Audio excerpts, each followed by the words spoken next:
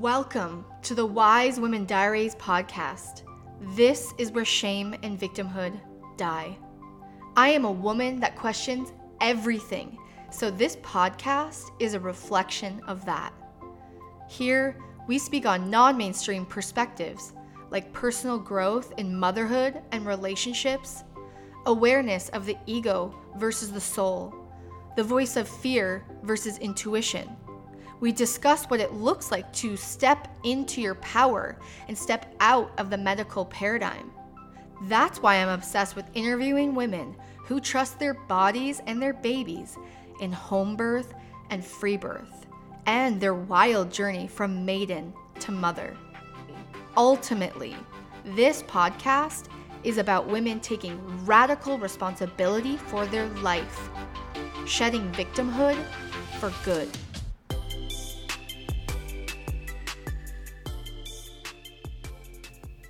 I am so proud to have Andrea on the podcast today because she is someone that has been through the experience of IVF and has gained so much wisdom, so much knowledge, and obviously has really been carved into a new human from that experience.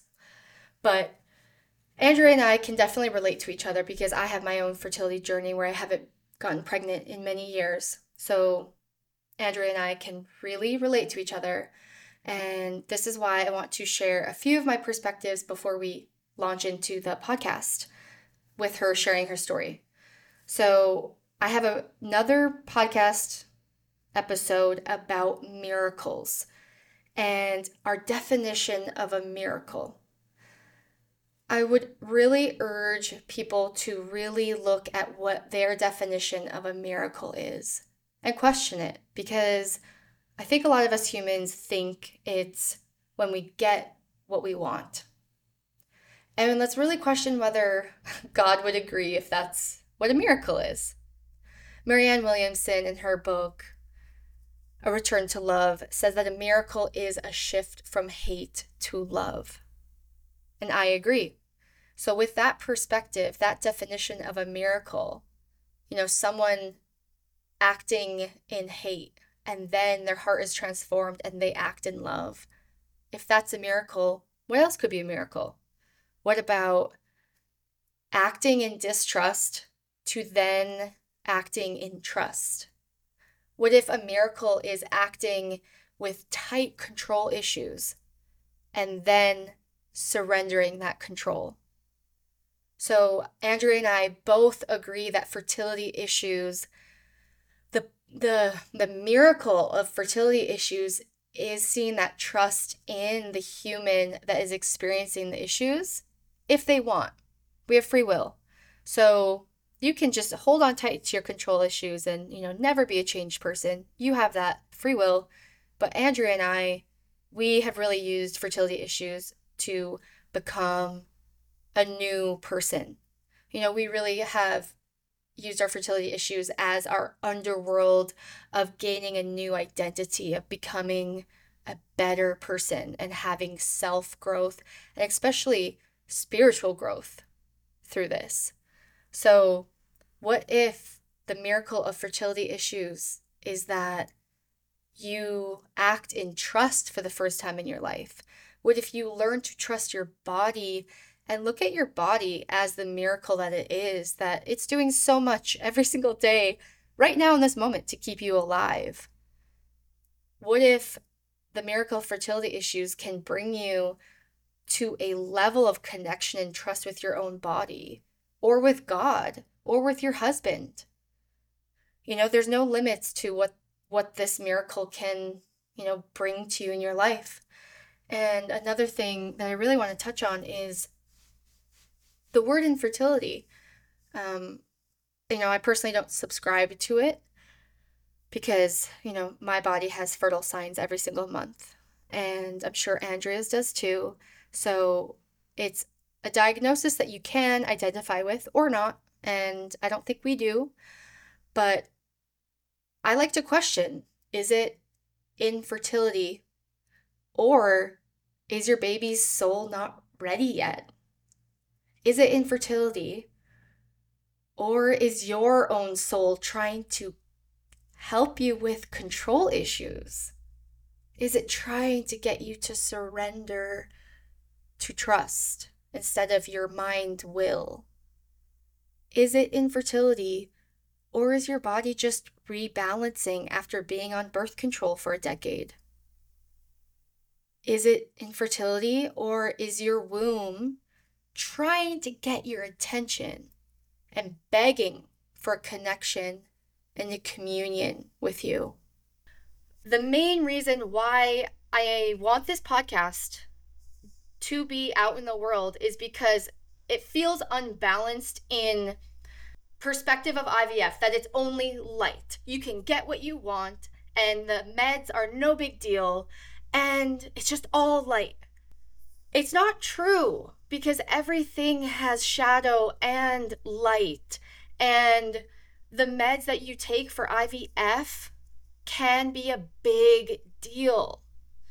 And Andrea's going to explain her experience on these meds, things like Lupron, I'm pretty sure. And so I'm so excited that we can talk about the shadow and the light. And I have not personally experienced IVF because I don't think I will ever choose that route for myself, because my personal perspective is that it can be more heartbreak because you are signing up for a whole other mystery. So you might do IVF and it might never be successful, which is a whole other heartbreak. You might do IVF and you might have a miscarriage, and you've spent all of that time and that money, and it's just a whole other mystery. It's a box of mystery, and you don't know what you're going to get. And a lot of people just go into IVF thinking, one time I'm going to get what I want. And it's not true, because we all have our unique journeys, right? It might take you 1, 2, 3 times, or you might never get what you want through IVF. So, Andrea, I am so excited for this. Thank you so much for having the courage to say your story. Oh my gosh. So, let's just hear a little bit about you, and then you can just start off to wherever you want to start. Thank you. Thank you for having me. This is a bit of a dream realized to even be here on your podcast talking about this. And really being invited into a space, like you said, that holds the light and the dark. So my name is Andrea. I live in Ann Arbor, just outside of Detroit, in Michigan.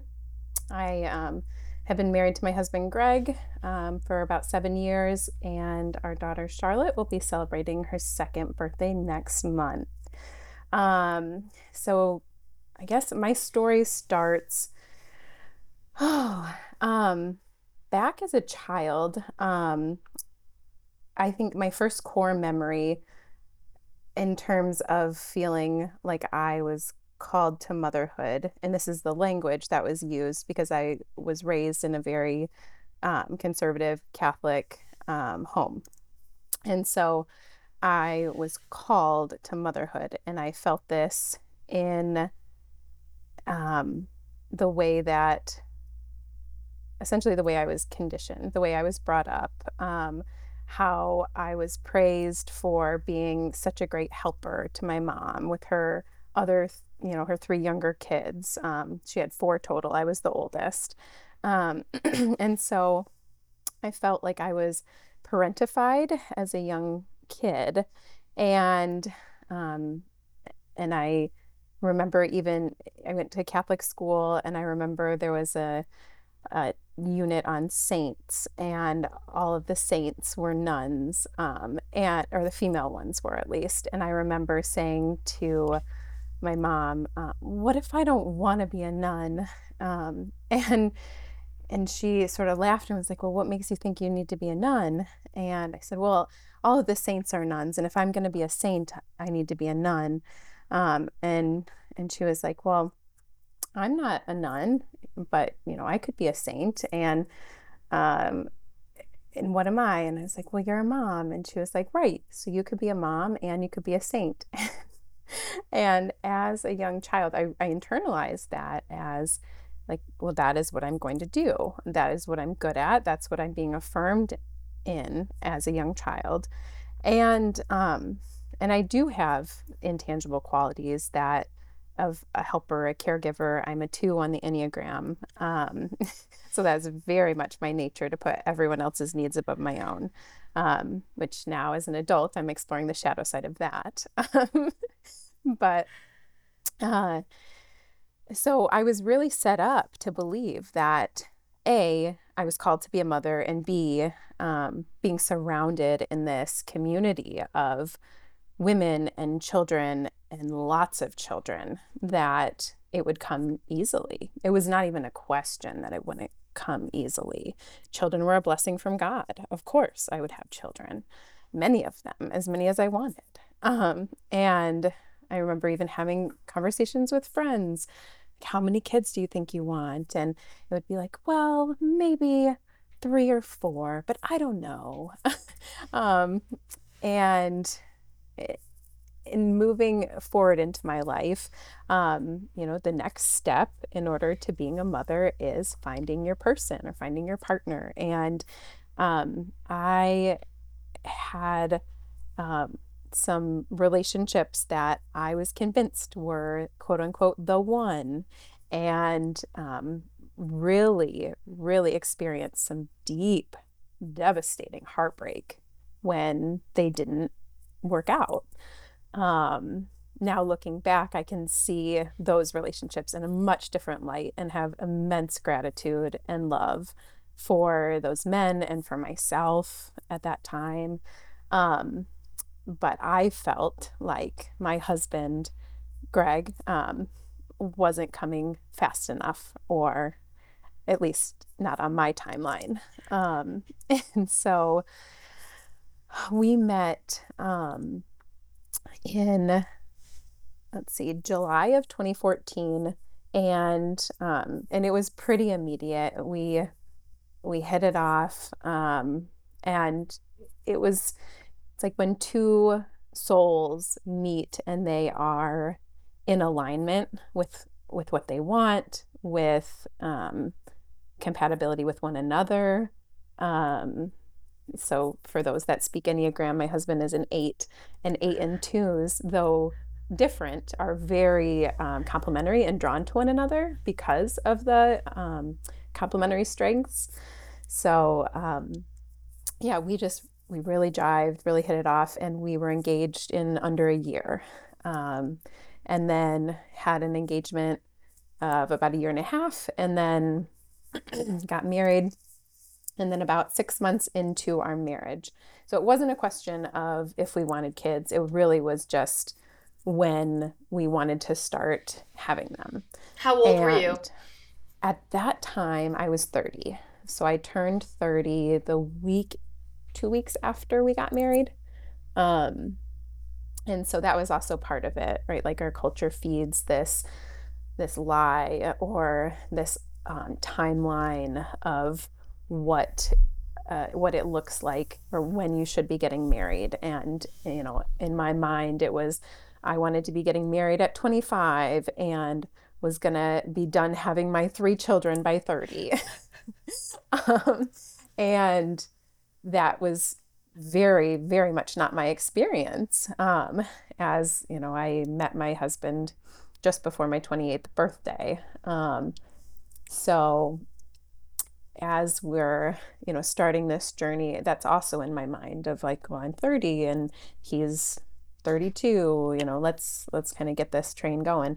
And so he wanted to wait a year. I wanted to start immediately. And so we compromised and we waited 6 months. And naively, I just thought, well, then if we wanted to have children, we would start having them.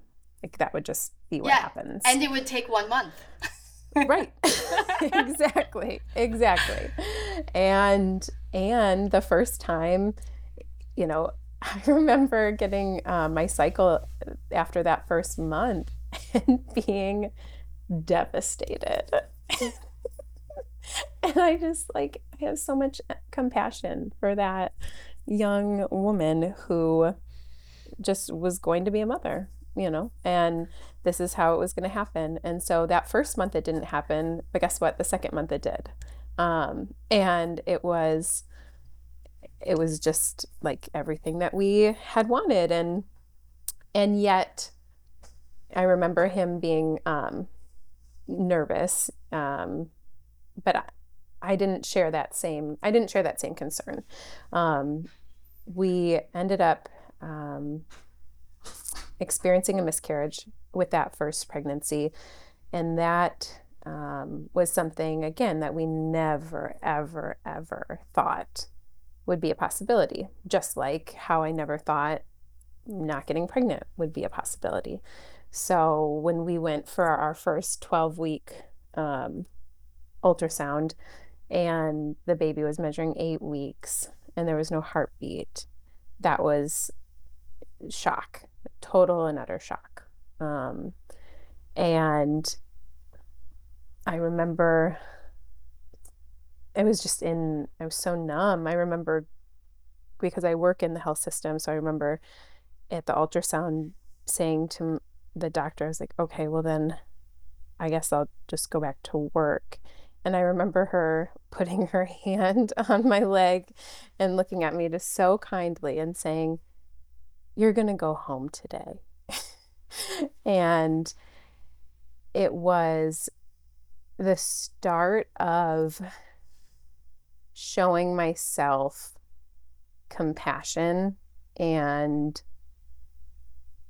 allowing my body to surrender to the process that had begun. I learned so much in that time with that miscarriage. I ended up taking a medical leave for about 6 weeks.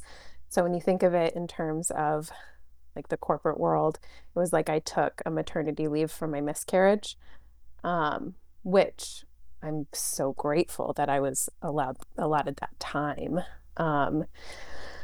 I sought mental health services in that time, and at the same time, we decided, like, okay, medically, if I'm cleared, then we're gonna continue trying for a family. It was kind of like this, well, the first one didn't work, so we're just gonna have another, kind of a thing, almost like this thought of your dog dying and needing to replace it right away, which I can look at and see that was a total defense mechanism of not being able to hold the space for that sadness and that grief. And at the same time, we were given that time because we didn't get pregnant right away. In fact, not even close. So we continued. And the way that it's structured within the medical system is you are supposed to, quote unquote, try for a year before you're even eligible to receive a referral to a reproductive or an endocrinologist, a reproductive specialist. And so we went through various routes of natural doctors, different diagnostic testing. And mind you, I grew up Catholic, and so some of these different methods for fertility, the church has pretty strong views on. And so I really had to separate myself in my own journey. In this time when we were experiencing this infertility, we took a step back from going to church, or at least church as we knew it. So I felt like we were just faced with kids everywhere. It was just families on families. And I didn't feel like there was any space within the church for infertility or for talking about wanting something so desperately and feeling like God had put this on my heart. And it wasn't happening. And that's a deeper thing about quote unquote unanswered prayer as we know it, right? Looking at God as Santa Claus, or like a very transactional relationship, where answered prayer is only when we get exactly what we want, or what we signed up for, what we wanted. Yeah, And and that's where all of our control issues with God stem from, is this God that's punishing and rewarding.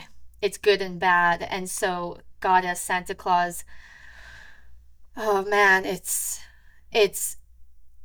what is a miracle? Like I said that in the beginning, our miracle oftentimes is our definition. It's when I get a child that I want on my timing, that's a miracle. But what about God's definition of a miracle? What about God's view of miracles? Like, we're just coming from our limited brain, our limited mind that wants what it wants when it wants it. And then you throw God in there, and it's a whole thing. It's a whole. ooh, you've said it. Absolutely. And carrying that forward it really was a crossroads in my spiritual journey. Um, and as I can look back on this, I can see that this was so painful and yet so necessary for my soul's evolution. And I made the decision alongside Greg to open ourselves up to the fertility world, to the reproductive endocrinologists. And looking back, I can see where we gave away our power, where we gave it too readily, because God wasn't coming through and what we were doing wasn't working. And so naturally, the answer must lie here. And I don't think the medical system is inherently wrong. I think that, as anything else, it's a tool, and to use it wisely. And the way that we approached it was looking for a way to control a very uncontrollable situation. And that's not unique to us with our fertility journey. But that goes the same also for Eastern medicine, which I dove equally as headfirst into, with the acupuncture. And oh my gosh, my husband, ooh, he has some very strong feelings about this specific fertility acupuncturist who wanted us to come in twice a week at $200 a pop each. And she was quote Oh my unquote gosh. guaranteeing that we would get pregnant, right? And he was like, I'm sure she was. I'm sure if we had continued at her rate, we would have gone bankrupt. And and at some point would have conceived, and she would have taken credit for all of that, which is Yeah, Eastern modalities are thousands of years old. So they have this, thousands years old, but we're still using it for control. So it's how are you using the modality? Are you using it for control? Which, yeah, that's what you do when you're not getting what you want. yes, I know. yes. And to see that for what it is now, Yeah. I do. I have so much compassion. And So, also we should say that anytime, for both of us, anytime we say, oh, we haven't gotten pregnant in years, someone's always willing to give unsolicited advice of the supplement you should try to get pregnant, like the tea, royal jelly. Like, literally, there are thousands of things people can say. And they do say because they're just trying to help. But, like, believe me, if you're in the fertility journey, you know about all the things and you've tried everything already. oh my gosh, yes, cutting out dairy, eating the core of the pineapple. I mean, eating certain foods at certain points in your cycle. I mean, if you are looking for a way to control, you will find it. Yep. And no matter which arena you're looking in, you'll find it. Yep. And then meanwhile, we see the most unhealthy people get pregnant one time. Meth Yes. addicts get pregnant. Boom. I've seen someone with cancer a year after a cancer diagnosis get pregnant. Yes. Oh, Leah, this is a beautiful segue. So, when I started in on this fertility process with the clinic, Hold the on. Was first, this 1 or 2 years in? this was, oh, great question. Mm, 2019. So it would have been 2 years in. To not getting Yes. pregnant after the miscarriage. Yes. Yes. hmm Yes. So one of the drugs that they gave me for my eh, for like the preliminary cycles leading up to IVF, because there are all sorts of different roads you can take before, like IVF is the big one, right? Um, One of the drugs that they gave me is called Femara, and similar to Viagra, where it was given to patients and the erection was like a side effect, but then that became the reason for the drug. Femara was given to breast cancer patients, and they were finding that their breast cancer patients were getting pregnant. And and so they made it a fertility drug. Mhm. Is this the drug? Okay, there's also a drug, a cancer drug. Is this where women also produced new eggs? It's yeah, it's like Miracle Grow for their eggs. Okay, Mhm. because to me that's fascinating research that a cancer drug what has been proven that women created new eggs. So it really busts the myth that we are born with all the eggs we're born with. That doesn't even make sense in nature. Nature is Right. ever replenishing, ever abundant. So for a woman's body to be born with all the eggs she'll ever Oh my have just gosh. doesn't even make sense with nature because our bodies are nature. Oh, and our bodies are so intelligent. So intelligent. I've had two friends with outstanding circumstances that have had to have their um, ovaries removed, and they ovulate every month because the body, in its innate wisdom, pulls the egg from the other side, and the one side that has the ovary will ovulate every single month to compensate. Oh my gosh. It's incredible. It's magic. It really, really is. And so going deeper into these drugs, which you touched on, I um, I signed up, we signed up for IVF. We decided we didn't want to play around with some other processes, IUI, which is intrauterine insemination, which basically is like a tube that replaces the penis. Like you're putting it past the cervix around the time of ovulation and feeding sperm and hoping for the best kind of a thing. And that has just a very low success rate. And so, yeah, we wanted to, especially because those cycles can be medicated, we just saw a lot of our friends go through heartbreak with IUIs. And so we thought we were making the educated decision to bypass that heartache and go straight to IVF, which is just laughable, truly. So we signed up for IVF, which includes so many drugs, so many drugs. And for somebody who really prides herself on eating, I know the word clean gets such a bad rap, but for eating whole foods, plants, animals, things that aren't in packages, to be signing up to put the synthetic hormones into my body, I really had to look the other way and just like keep my eye on the prize. And so during the egg retrieval, which was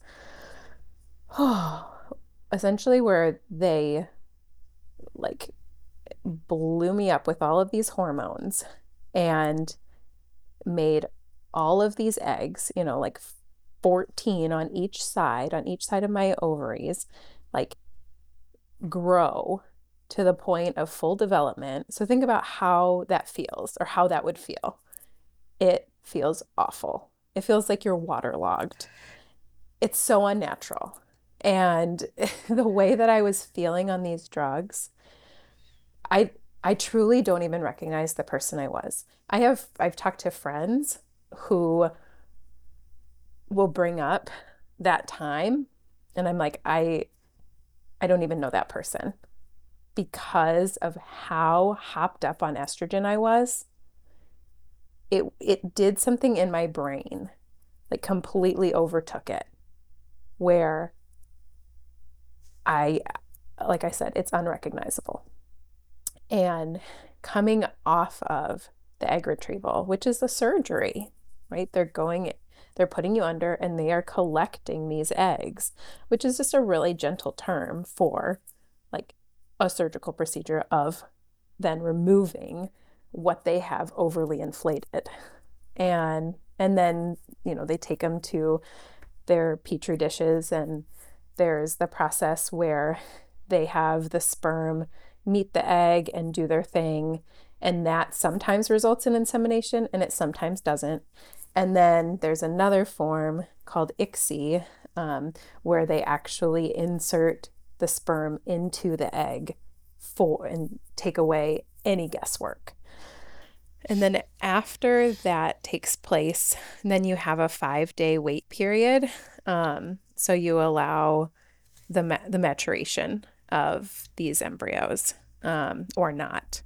And and so there's significant attrition. I remember them showing us this graph, because we had to sit through like an IVF education session. And this again is where you just want to know the weakness of the medical system. I remember asking the nurse, like, is there anything that I can be like doing or eating that can support my body in this? And her response was, no, there really isn't any research or evidence to prove that food would impact your body in this process.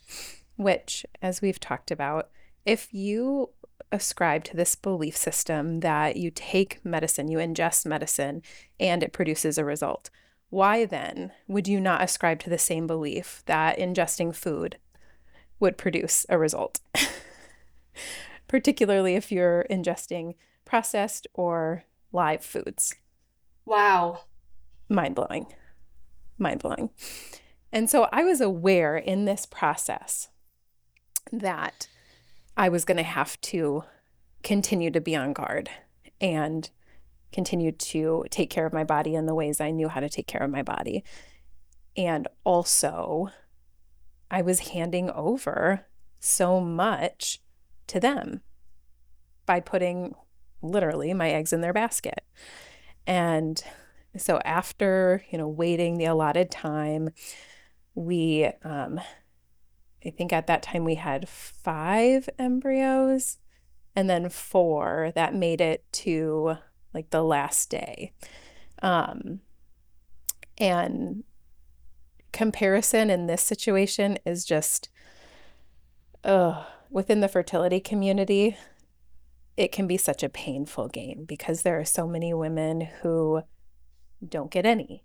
There are some ones that I know of that had so many, whether they had quote unquote polycystic ovaries or those kinds of things, or if you're told you have low ovarian reserve, or those kinds of things. And a lot of those diagnoses I've really blocked from my mind because I just have pretty strong feelings about not becoming your diagnosis. And so with the number we were given, I felt very fortunate. This is a viable number and we can absolutely work with this. And it also, I'm sure you've heard that it creates the issue, which is where religion can step in and have pretty strong opinions about. It creates the issue of what do you do with the extra embryos that you no longer need. And with the 4 embryos that we had, we could look at in good faith and say, well, we would use all of them. We would give them all a fair shot, kind of a thing. the options that they're given is you could donate them to another person who wouldn't be able, for whatever reason, to experience IVF with their own embryos. You could donate them to research. You could, I think those were the main two, was donating them to another couple or donating them to research. So how much time is it between egg retrieval and then the eggs they mature, they join with the sperm and they mature. Then when is it inserted into your uterus? What timing is that? Oh, yeah, that's a loaded question because it depends if you elect for a fresh or frozen transfer. And a fresh transfer would be then with your next cycle.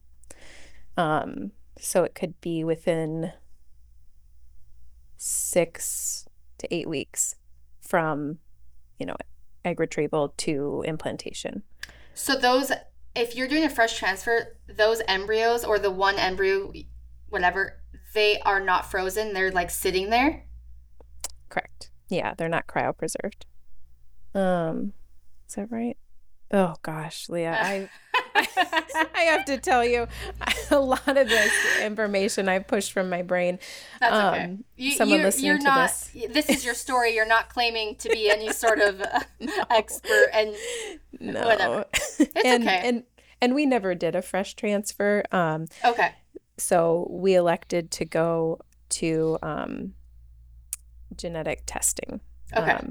It was just like, at that point, we were all in and we had experienced the miscarriage, and again, looking for any possible reason why that would have happened.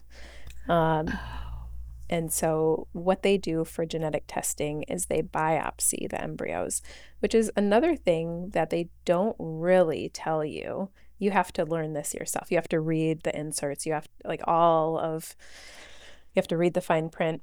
But in biopsying your embryos, they can compromise your embryos. So, nothing happened to ours. But yeah, but that's a risk, and you spent risk. all that money mm-hmm. and time and taking drugs. Wow. And you've gotten to that point, right, where you have this number. And so then to biopsy, to send off for testing, they don't test for everything, but they test for the vast majority of things, whatever that means. And then it's 10 to 14 business days later that they contact you with the results from the genetic testing, and then they have your embryos at different grades. Now, this throws in another piece of what you could call too much information for people, right? So they have these grades, like I have an AB or I have a double B, and at that point in time, you can find out the gender of your child. And with the way that we went through it, we elected to not find out the gender. It already felt like we were playing God in this way. And so it was just like, we need something, something that where we're leaving it more up to the powers that be, sort of a thing. And we also saw firsthand, I can think of 2 other acquaintances who found out the genders, and it was another level of devastation. Now, Greg and I don't have an attachment to having a boy or a girl or those sorts of things, but these families did, and they found out both of those families wanted girls, and they found out that in their 6 embryos, 1 was a girl. And so to have that information, it's too much for a person. And so they had another layer of grief through all of this. So we saw that and thought, no thanks. We're just going to be so happy with whatever baby comes. And we set our, so yeah, my egg retrieval was in June of 2019. And then my first embryo transfer was in August of 2019. Um, and this, like I had shared with you before, this embryo transfer was like, this is our baby. This is happening. We were just gearing up, like, this is amazing. We're going to be pregnant. There was not a doubt in our minds that this was happening. And when I remember the day I was supposed to find out the results. So you go in for a series of blood work. I forget what day it is, what cycle day it is, but or what implant day it is that they draw your blood, and your levels are supposed to, your HCG levels. Gosh, yeah, I've like It's blocked so okay. much of this. That's great. You've repressed it. Yes. And It's okay. You don't have to get technical like that. okay, yeah, so got my levels checked, and we were supposed to find out by noon. They were supposed to call by noon. Noon comes around, haven't heard anything. 1 o'clock comes around, nothing. 2 o'clock, I'm calling their clinic, which isn't a direct call. It's a call center that then gets in touch with the clinic, that, and all the meanwhile, I am working in the hospital, so I have access to my medical record. So I remember a friend of mine was like, "Well, let's just look it up." And so we went into my record, and I remember looking at the result being like, "I don't even know what that means." And she was looking at it too, and she was like, "Is that what I think it means?" And it was like dawning on us that it was a low number, and it looked like it meant I wasn't pregnant. And I remember going into shock, like, what are you talking about? It felt like all those feelings of the miscarriage coming back, which I can look at now and see like the residual grief and that cumulative pain, the things I hadn't dealt with in that time coming back up, and attaching to new grief. And so they ended up sending me a portal message and letting me know I wasn't pregnant. A fucking portal message. And so called Greg, left work, started the whole process again of being absolutely devastated, heartbroken. This is the worst thing that could have ever happened. This is not what we planned. This is not what we signed up for. When can we get in to see our doctor? Looking for control, looking for ways to fix or right the wrongs, kind of a thing. Because even though IVF rate successful rates, it is somewhere around like 30%. That is quite low, right? But it in our society, it's regarded as the savior, and it's regarded as a sure thing. Very much so. Oh, very much so.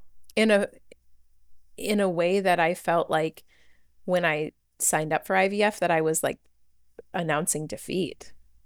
Like, okay, well, this will at least be a surefire way, which truthfully, when I look at it now, when I was standing in it, I remember looking at it like how I looked at online dating for meeting my husband. Like, well, I'm just throwing in the towel. I'm just going to get online, and that's how I'll meet him. And I cringe because I did meet him online. And also, how are people meeting people these days? We're all on our devices. We're all online. Like, and there isn't the same stigma as there was back in the 90s or whatever, when you were or early 2000s meeting someone online. But anyway, just a lot of grace for that past version of myself. Yeah, so then you endured an even bigger heartbreak by this. Yes.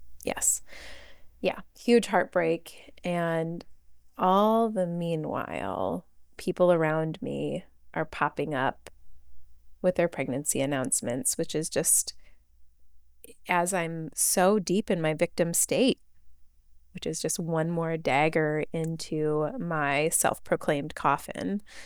And I was in a very low, woe is me space when I was introduced to your mom. And I don't know how much you've talked about your mom on this podcast, but she is an Avesa quantum healer. She's a medical intuitive. She has a nursing background.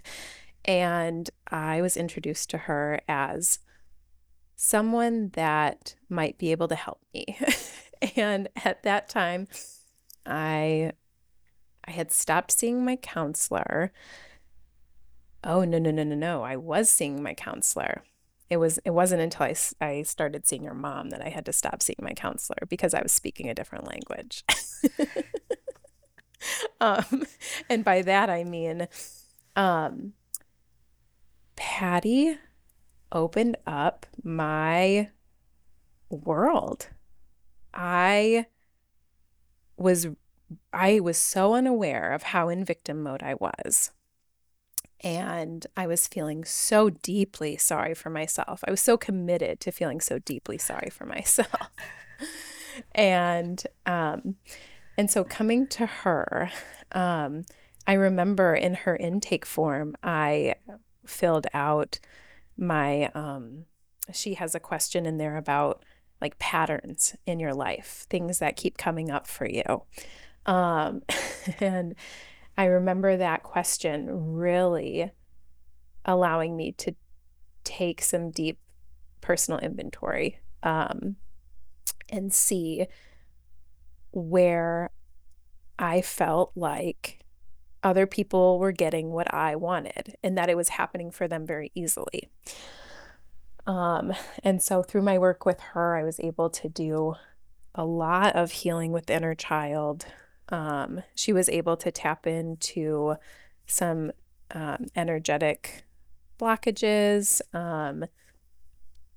and invite me into a space of self-love that I had never been shown before. I had never been modeled before. Growing up in such a Christian home, you prayed about it, you waited for God to respond. And if it was probably what they would call prosperity gospel these days, which is that good things happen to good people, kind of a thing. You get what you get, or you get what you deserve, sort of stuff. Yeah. But that really wasn't in line with my life experience at all. I saw very, very good people get dealt incredibly hard hands. And I saw people that were not my favorite people have many things come easily to them. And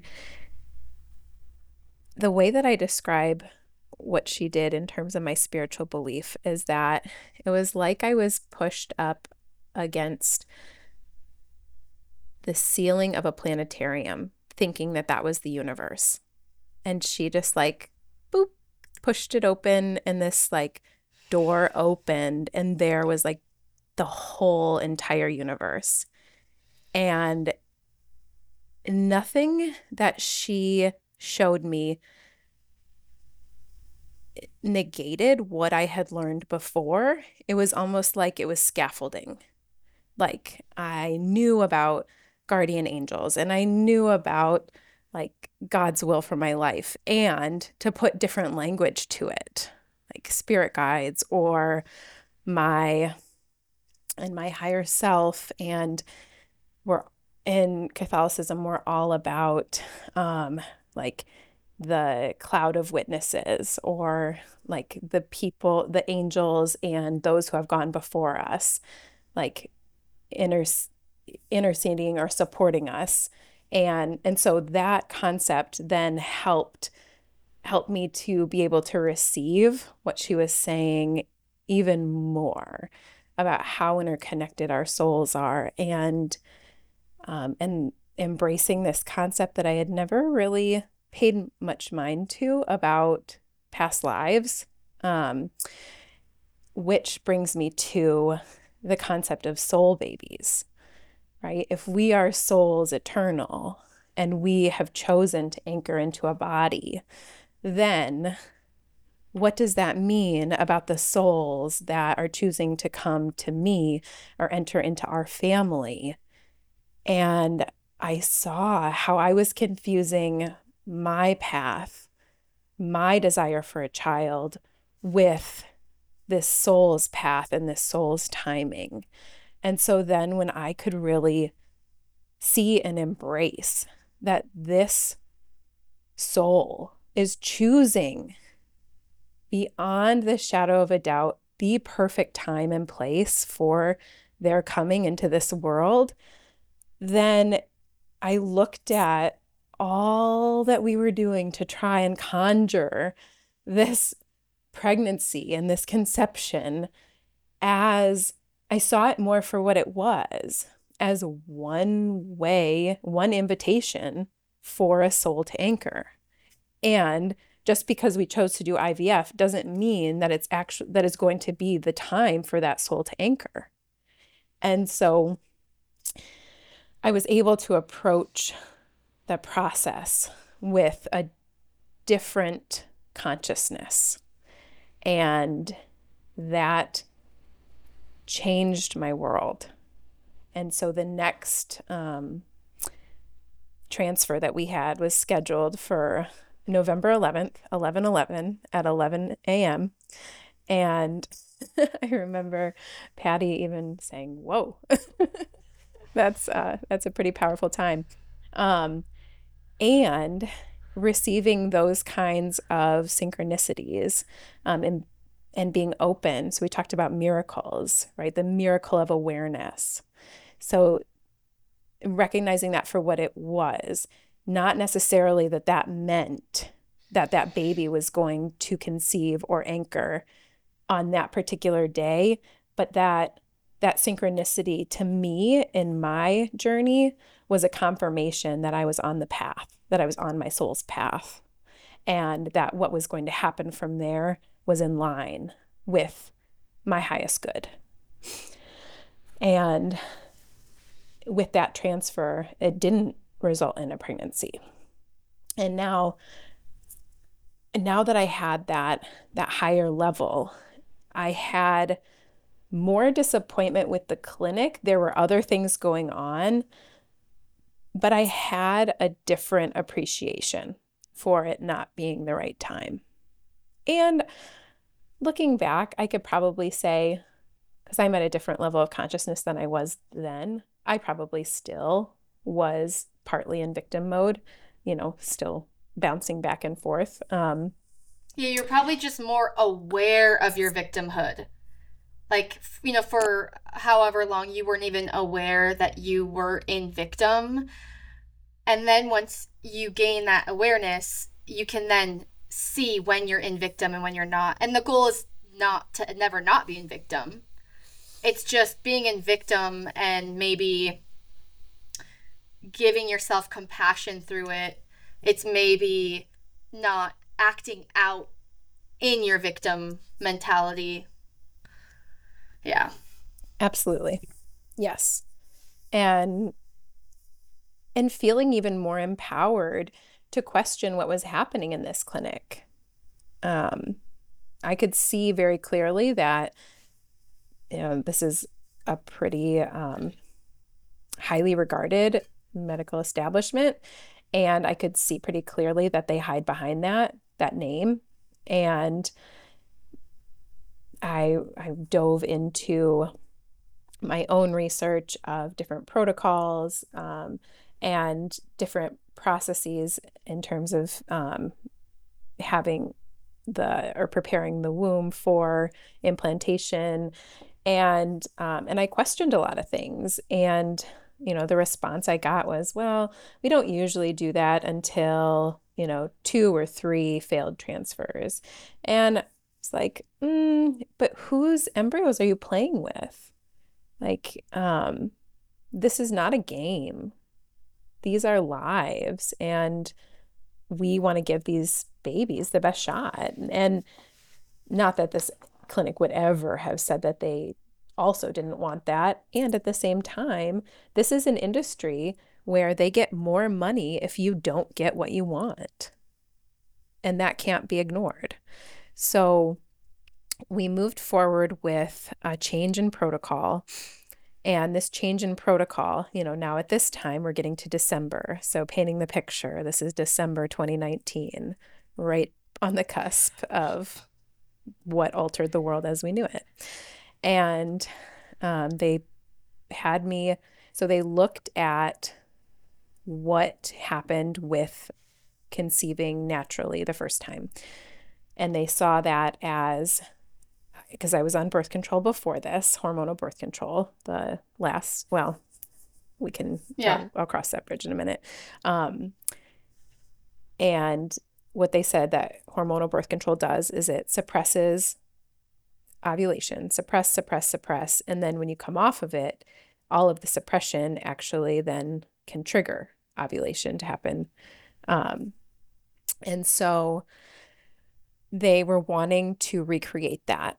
But without me going on birth control, they included Lupron, which is a medication that essentially sends a female body into early menopause. So, or the gentle term they told me was, it will put your ovaries into hibernation, quote unquote. They know how to deliver. They know how to deliver messages, wording. It's very deliberate. Oh yes, very deliberate. And I remember the side effects from that medication were horrendous. I had debilitating migraines. Now, mind you, migraines were already a part of my story. However, when you play around with the hormones, the way that these medications were playing around with my hormones, my migraines were out of control. And so I was having to consult with neurology. Which also is just like then building on this narrative that I am just this poor, helpless victim that needs the help of this system. And Lupron gave me the most awful hot flashes. Awful hot flashes. And mood swings. I mean, all of the things, the vaginal dryness. Yeah, thank you so much for touching on the medication aspect, because to me it is one of the most overlooked topics with IVF, because they are big pharma drugs that have adverse effects. And when we take a drug, any type, there is a consequence. And with IVF medication, there's emotional consequences, mental consequences, and physical consequences. And I would urge anyone to look up the drug inserts of the multitude of drugs that you take for fertility treatments. They can have long-lasting effects as well. But you also bring up a point where, to me, there's a second layer of victimhood with fertility issues.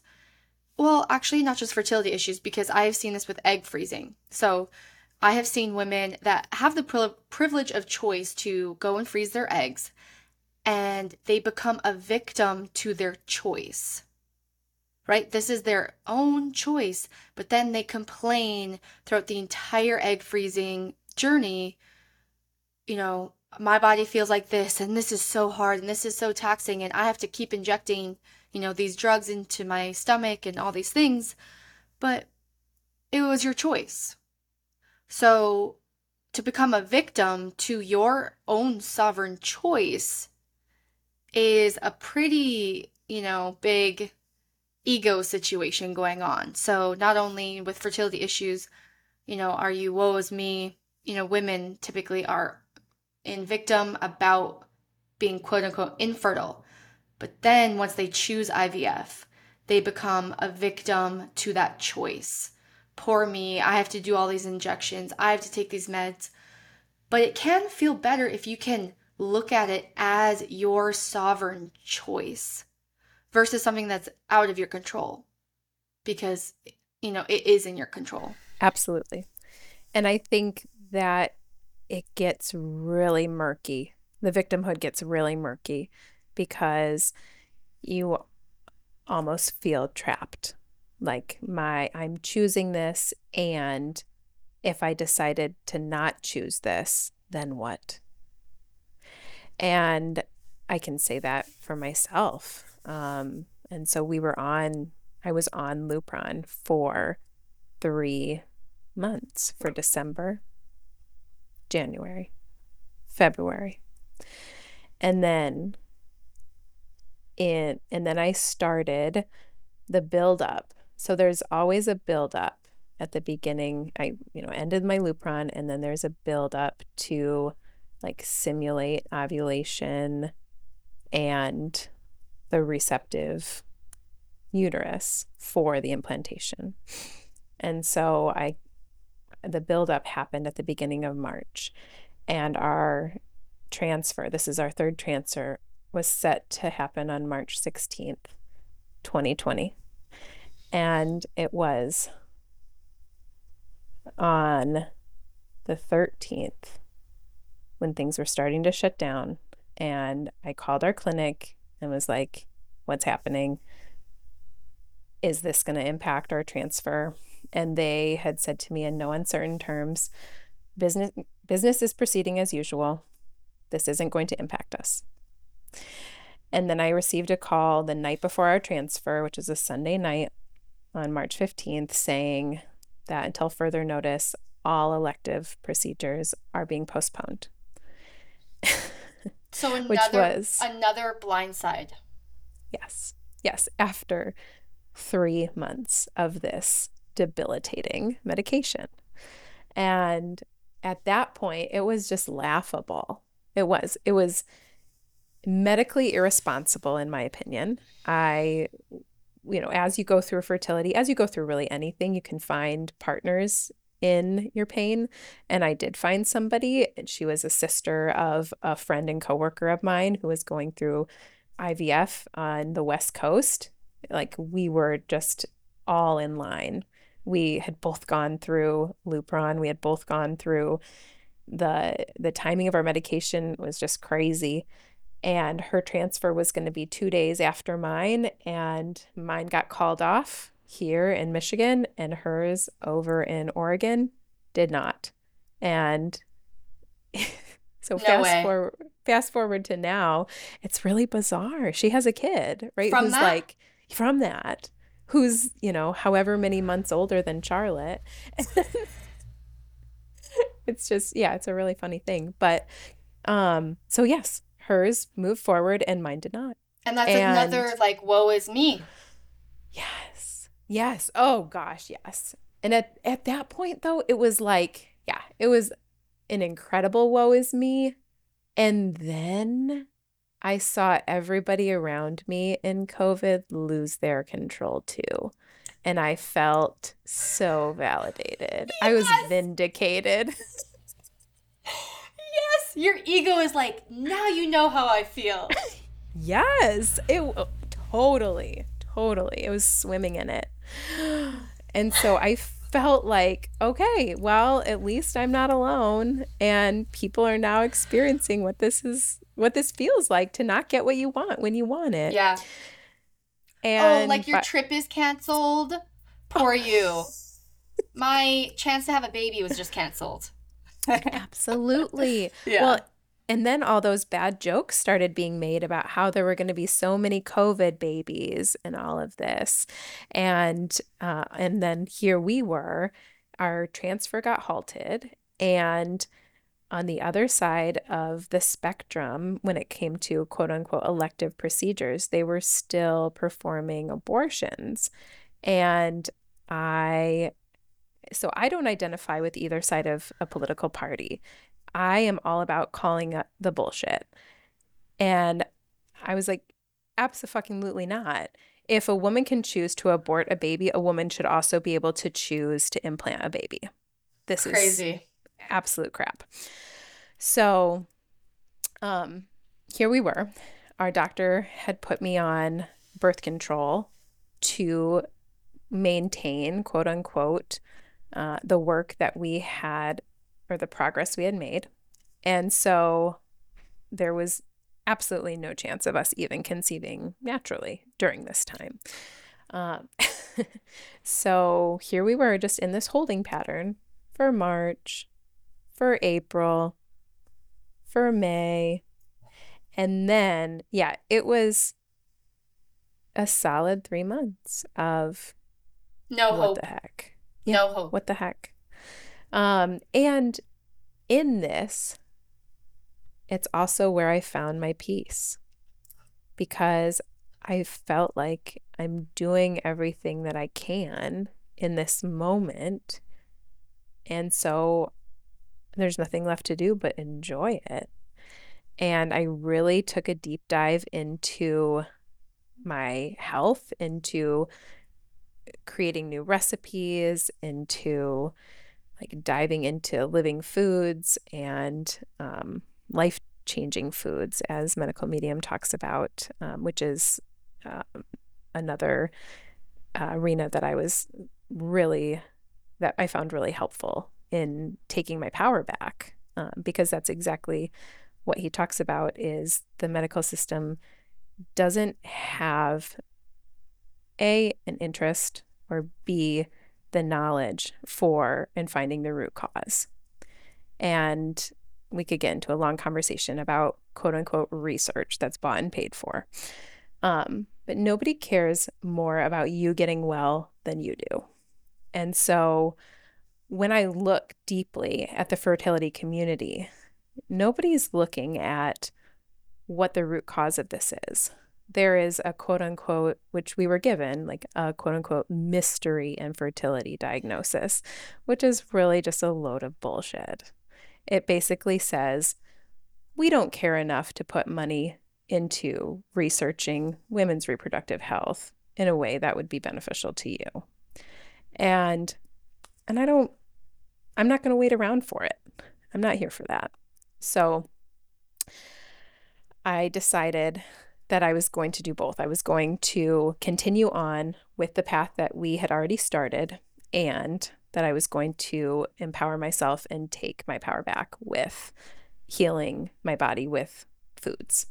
And so our transfer was then scheduled for June, and I had built myself up. We had, mind you, this is third transfer out of 4 embryos. No. Shoot. Did I lose count? No, I think it's your third It's my because third. Yeah, you're right. Yes. Okay. Third transfer, 3 out of 4 embryos.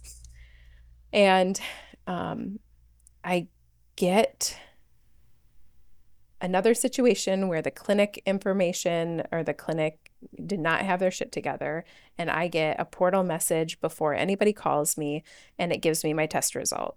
Well, again, I can't decipher my own test result when it comes to blood levels. Like, what does that even mean?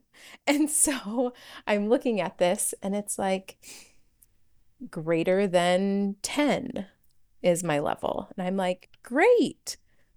My level before was like below 1. So this is higher. That's a good thing. And I get a call then from a nurse expressing their condolences. And so I'm very confused at this point in time. And long story short is it is a chemical pregnancy where everything medically lined up, and they don't have an explanation for why the baby did not implant. And so this is where the expanded consciousness and my newfound beliefs about soul babies came into play, which I had talked with Patty about in our sessions, which were like a buoy for me in this time.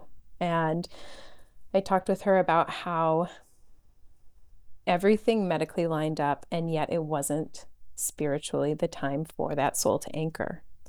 And was the medical community going to be able to explain that? No.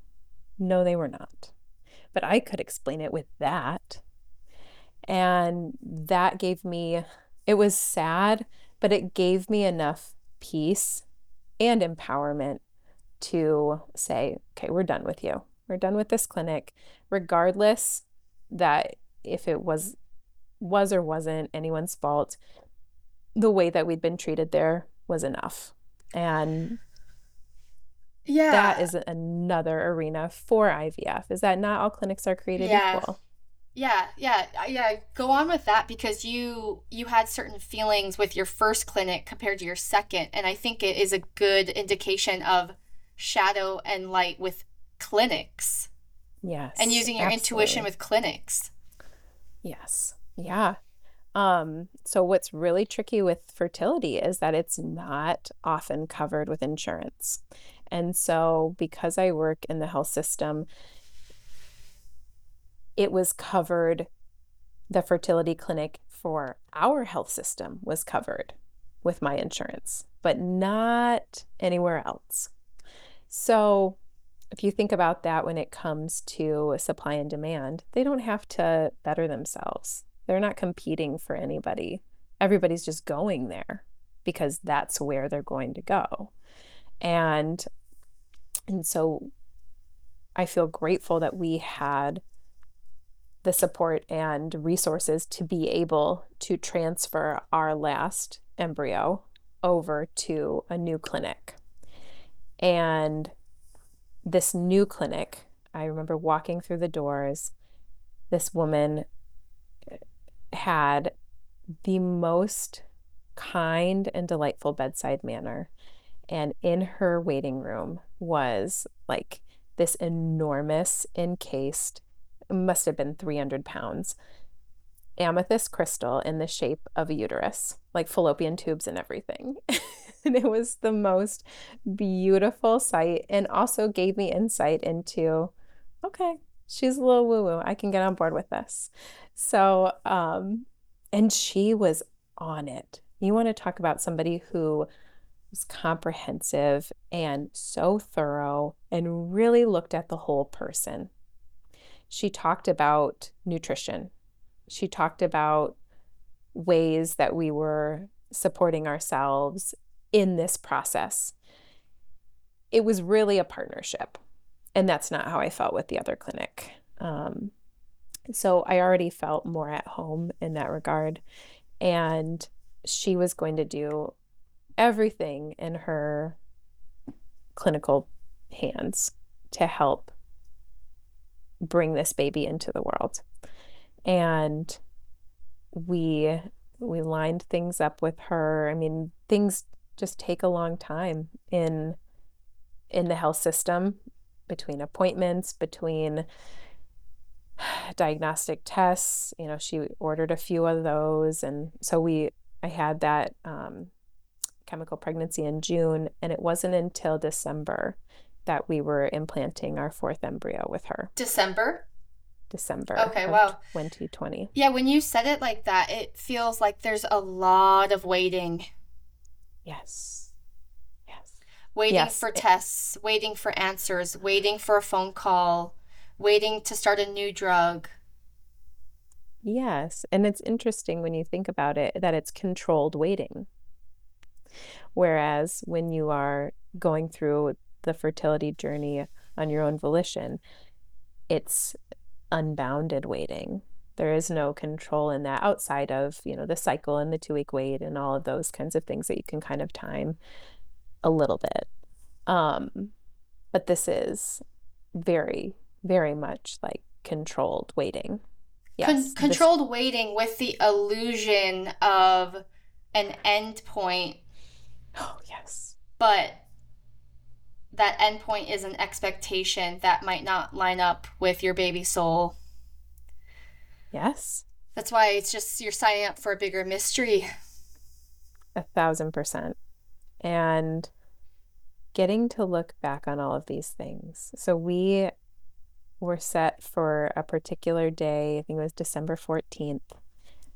And I remember going in, and she so they do an ultrasound to check the thickness of your lining, and they want it to be a certain thickness before implantation. And I remember getting a call from her clinic saying that, she wanted to push this transfer back a week to allow my lining to continue to grow. And I remember being so upset. And the people, because I just sort of felt like it was one more thing. And that's how this fertility journey in the system can feel, is like, especially when you're so emotionally fragile from all of the things being jostled around. And it, and I had people in my life to say, no, this is really good. This person is really paying attention and pivoting based on what they're finding. They're not just finding something and continuing to move forward full steam ahead with a protocol. So it ended up that our transfer happened. I'm not remembering the exact day, but the day that we found out whether or not I was pregnant was Christmas Eve. And I remember getting that call, which really honestly felt, in the moment, it felt like too much. It was like, either way, this is just like a very emotionally charged day. And we got the call that I was pregnant. And that day, my mom told me that she found out on Christmas in 1985 that she was pregnant with me.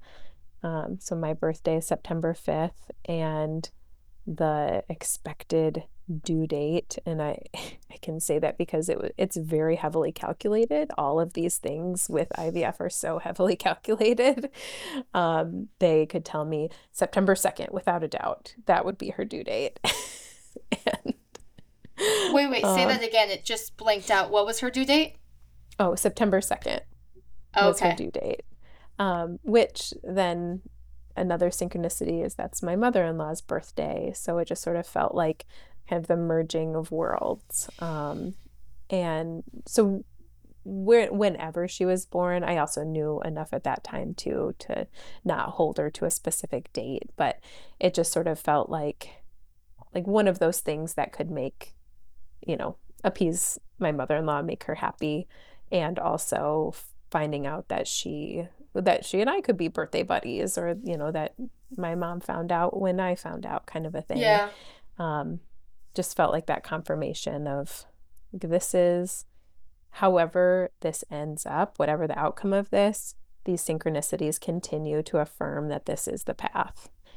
And in the pregnancy, so fertility, the trauma of fertility impacts pregnancy, and it impacted mine. I remember feeling like it was challenging to really put my arms around this pregnancy, to feel like it wasn't just going to be here and then go like the ones before had. And it felt like if I needed all of these drugs to get her to this point, then at what point is my body going to just rely on these drugs and stop doing intuitively what it knows to do?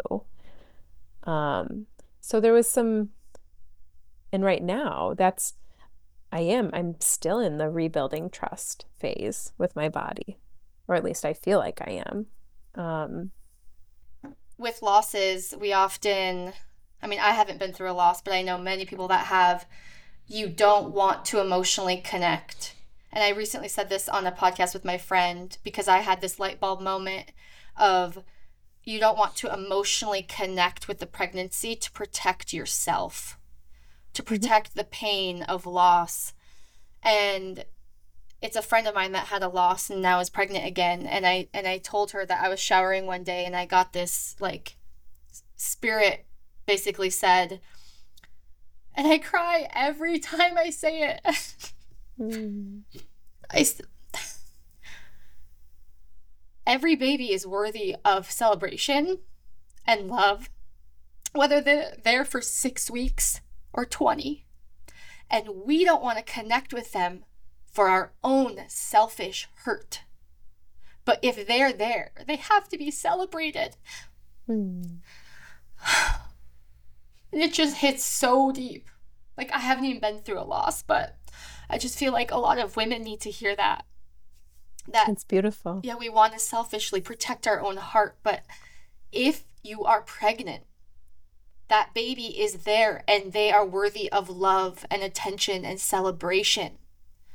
Mm.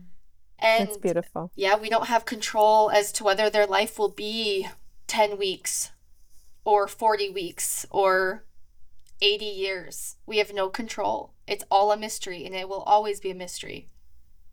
And the fertility journey really teaches that. And I think it is a divine journey because it shows you the lack of control that you feel when you're a parent. It's like preparing you for parenthood.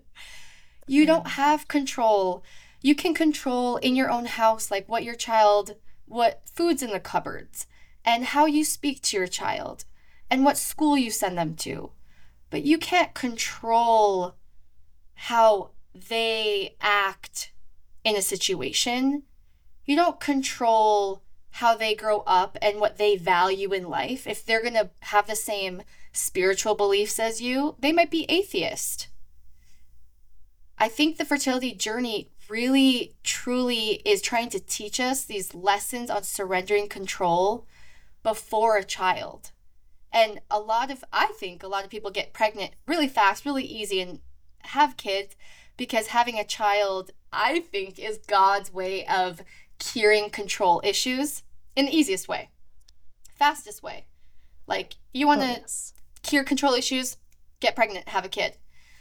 But for some of us, like me and you, our lessons on control are different. And a lot of the curing of control issues has come before a child.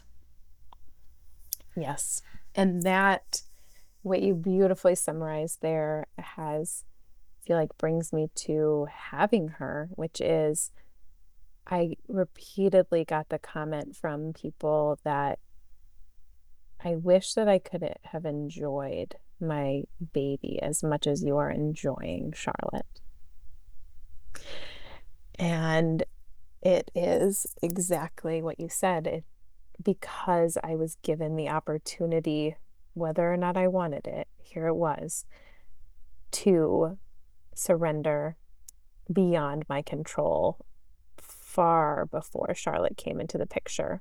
Then when she got here, I was much more equipped to continue surrendering that control and to really relish in who she was without expecting or wanting her to be a certain way or become a certain thing. Like you said, we control a certain subset of things, and to really differentiate between that is so important, because kids will shine a light on your shadows, and that can be so uncomfortable if you have not stepped foot in your shadows. Yeah. Do you want to face your shadow? Have a kid. Yes. You will see how impatient you are, how grouchy you are, Yes. how perfectionist you are. Oh my gosh. A very, very slight example of that, which is, holds no like negative or positive, would be, I hear Charlotte, we have a dog named Zoe, and I hear Charlotte say, when she wants Zoe to come to her or get her attention, she'll say, "Hey, hey, hey, hey, puppy, hey, hey." And I would laugh with Greg, like, where is she getting that? Where is she getting that? And here I am getting the towel as Zoe comes in from the rain, and I'm like, "Hey, hey, Zoe, hey." And it just dawned on It like hit me like a ton of bricks. And here Zoe comes actually with my Oh baby. my gosh. Where it was like, oh, wow. And my lack of awareness, even for that, to something that's so innocuous.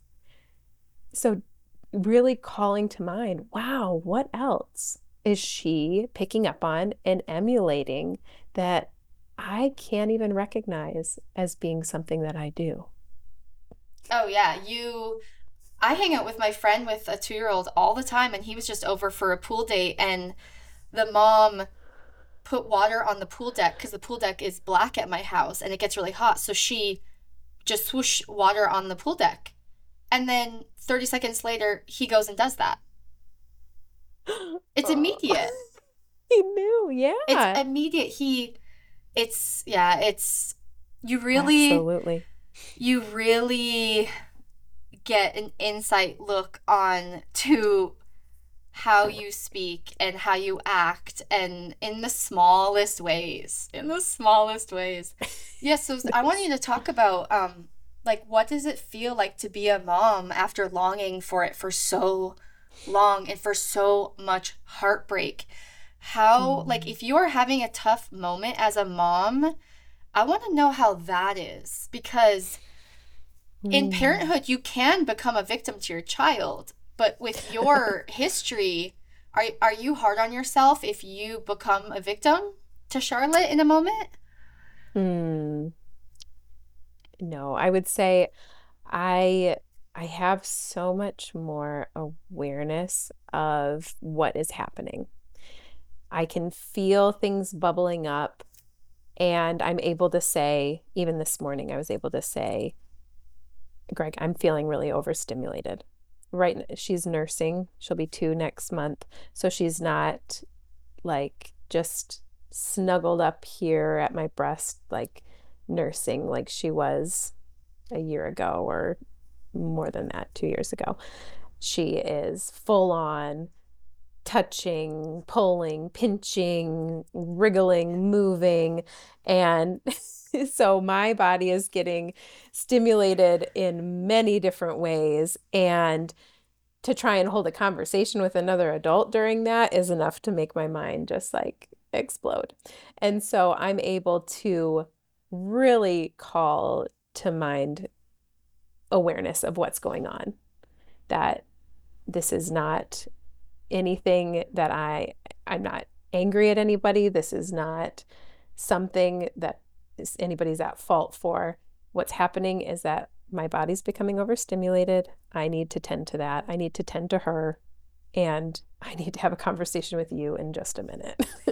Yeah. um, Whereas I think things like that, when you don't know that you're overstimulated as a parent, that can very easily turn into rage or victim mode or deflection, about other people's needs coming before your own. And I find, I said this to my friend yesterday actually, that I'm finding the best quote unquote mom friends I have are the mom friends that were my friends before they were moms or I was a mom, because I don't necessarily need somebody in my life who we're just connecting over complaining about our children. I have no space in my life for that. And that is something I heard you talk about before on a podcast, and I was just like giving it a standing ovation. Yes, yes, people need to talk more about this, because as I waited to be a mother, I felt like that's all I heard was people complaining about being a parent and how hard it is and all of these things. And I just remember then being, I don't want to say surprised, but I remember getting there being like, oh, it's because you haven't dealt with other things. So this feels really hard. But it's really not about what you think it's about. It's never about the child. It's never about the No. child. And we know that because I recently had an awareness of if you can become a victim to not being pregnant, woe is me, I am not pregnant, and then get pregnant, whether naturally or IVF, it doesn't matter, and then become a parent, and then become a victim to that baby, that child, that toddler, your external circumstances changed. You couldn't get pregnant, you were not a parent, and then you became a parent, yet you're still a victim. So, what's the common denominator? Your Right. mind, your ego. Absolutely. It's Yep. not about not getting pregnant, it's not about your child, it's about your mind. Yes. Yes, it's that John Kabat-Zinn, wherever you go, there you are. Yeah. Yeah. And you said it. If you haven't dealt with what fertility allows is that space to deal uninhibited with the things that will come up when you have a child. And so what I've found truly that I've gotten to experience with Charlotte is delight. I've been able and continue to be able to be present to her. I'm still working on my own internal overwhelm with mess and what that says about me as a person. And she is just joy, She is. unencumbered. She is. I met She's Charlotte a few weeks ago. I took pictures of Andrea and Charlotte and Greg, and Charlotte made an impact on me. Pure joy. Pure joy. Just pure radiance. Like, she looks like an elf. She looks like a fairy. And we said this the other day, like, she's not from this world. Like, she's just not made of this world because of her joy. oh yeah, that girl. It is. It's defiant joy. And not in, I don't use the word defiant in a negative way. It is like stubborn joy. I am here. I am joyful. I am radiant. And let's all get on board. Let's all live a little bit more like Charlotte. I love it. And so for me, like in my fertility journey, finding that stubborn joy in the waiting. I do want to know where you and Greg are right now in your journey. So Charlotte's going to be 2 next month on August 22nd. And it's an interesting time in my life because the people who were pregnant with me at the same time that I was pregnant with Charlotte, many of them are expecting their second child or have already had their second child, whatever that path for them may be. I feel like that those timelines don't stop once you have a child. It's kind of like, oh, well, and now we think about the proper spacing between children as though that can be controlled or should be or whatever. And Charlotte was our, 4 out of 4 embryo. And so we don't have anything in the reserves where that's concerned. And we also are at a place where we're not looking to enter back into a fertility clinic for this journey. We're open to having more children. And where I'm at with it is a very liberated place of recognizing that for all of the things that we tried to plan, the ways that she came to us that were unplanned were so incredibly beautiful that we couldn't have done that if we had tried. For instance, she was born on the blue moon, which I have such an affinity for the full moon, and for it to be on like the second full moon of August, so special. Not to mention it was National Rainbow Baby Awareness Day, which that's what she is. She's our rainbow baby. I even had like a crocheted or handmade crocheted rainbow little romper that she wore in her newborn photos that I had gotten long before we even knew that she was going to be a she. But so those kinds of things show me that there's a God working for our highest good beyond what we could plan or hope. In fact, it goes in line with a prayer that I always used to pray, which is, glory be to God, who through his almighty hand at work within us is able to do far more beyond what we could ever hope for, imagine, or dream of. Yeah. And that, leaning into that, feels more available to me in this stage of my life, in this level of consciousness. And it's not to say that it's without those same circumstances that entered before, where other people are popping up pregnant, and I am conscious of how I'm interacting with that and how I am embracing my path of motherhood, where I'm lifting other women up and seeing this possibility for them as an encouragement for me, as opposed to living in maiden, which is looking at other women as competition or their success as somehow a hindrance to mine. And it continues to be a call to growth, and one that may not always feel comfortable, and certainly doesn't feel comfortable. And I have my moments, certainly. And to really shed that dogma of diagnosis, dependence on anyone else, anyone with an MD after their name to know my body better than I know my body.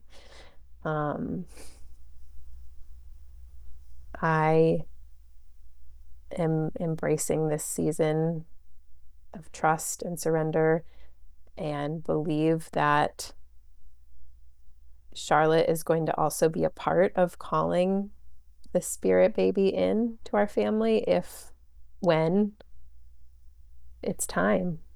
Yeah. And there's mystery, there's wonder in the waiting. That's actually next to my bed. I have that in a frame. There's wonder in the waiting. There's a lot of things in the waiting, but there is wonder. Yeah. The waiting is, in my experience, how we're carved into who God really wants us to be. And it can pertain to people not with fertility issues, because it's parents that are going through a hard season with, a baby that won't sleep. You're in a waiting game of waiting for that season to be over and the next season to start. And in parenthood, a lot of moms get caught up in that waiting game where it's, once they're done breastfeeding, once they start sleeping, once they can go to school, and it's this waiting for this next phase and next phase, and then you're never really present with life as it is. And then 30 years go by, you look back and you're like, I kept waiting for the next thing, the next phase, for life to get easier on me. For little, we're just always wanting for life to feel a little more peaceful or easier, and it's up to us to craft it. Yes. Oh my gosh, you just touched on so many areas that are invitations for surrender of control in parenthood. Sleep, holy moly, eating, Yep. toileting, all of these things that a parent cannot do for a child. And that invites so much surrender. And waiting, and you had so much practice in waiting with 4 IVF transfers. So much. You got that. You got the best practice for parenthood, Andrea. Are you Likewise. a professional? I could say the same for you, girl. Oh, thank you so much. Thank you.